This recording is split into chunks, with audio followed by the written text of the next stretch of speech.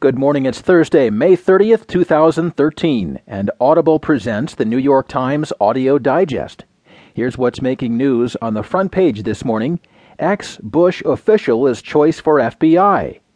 Needing pork, China is to buy a U.S. supplier. And Pakistan says U.S. drone killed Taliban leader.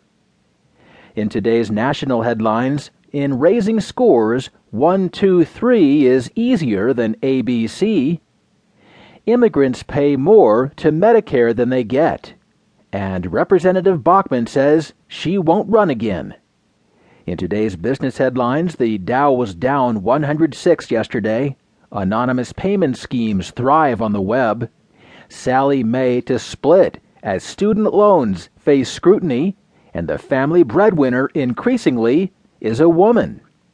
More business stories ahead, more national and world news, a roundup from the sports page, and New York Times columnist Gail Collins. Now from the editors of the New York Times, here are the stories on today's front page. The top story is titled Ex-Bush Official is Choice for FBI. President Obama plans to nominate James Comey, a former hedge fund executive who served as a senior Justice Department official under President George W. Bush, to replace Robert Mueller as director of the FBI, according to two people with knowledge of the selection. By choosing Comey, a Republican, Obama made a strong statement about bipartisanship at a time when he faces renewed criticism from Republicans in Congress and has had difficulty winning confirmation of some important nominees. At the same time, Comey's role in one of the most dramatic episodes of the Bush administration, in which he refused to acquiesce to White House aides and reauthorize a program for eavesdropping without warrants when he was serving as acting attorney general, should make him an acceptable choice to Democrats. It is not clear when Obama will announce the nomination. Senior FBI officials have been concerned that if the president does not name a new director by the beginning of June, it will be difficult to get the nominee confirmed by the beginning of September, when Mueller, by law, must leave his post.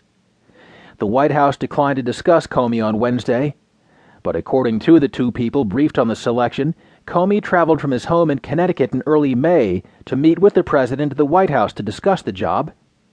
Shortly afterward, Comey was told that he was Obama's choice, and they met again for more discussion. Comey, 52, was chosen for the position over the other finalist for the job, Lisa Monaco, who has served as the White House's top counterterrorism advisor since January. Some Democrats had feared that if the president nominated Monaco, who oversaw national security issues at the Justice Department during the attacks in Benghazi, Libya last September, Republicans would use the confirmation process as a forum for criticism of the administration's handling of the attack. In the 2004 hospital drama that defined Comey's time in the Bush administration, the White House counsel, Alberto Gonzales, and Bush's chief of staff, Andrew Card, sought to persuade Attorney General John Ashcroft, who was ill and disoriented, to reauthorize the administration's controversial eavesdropping program.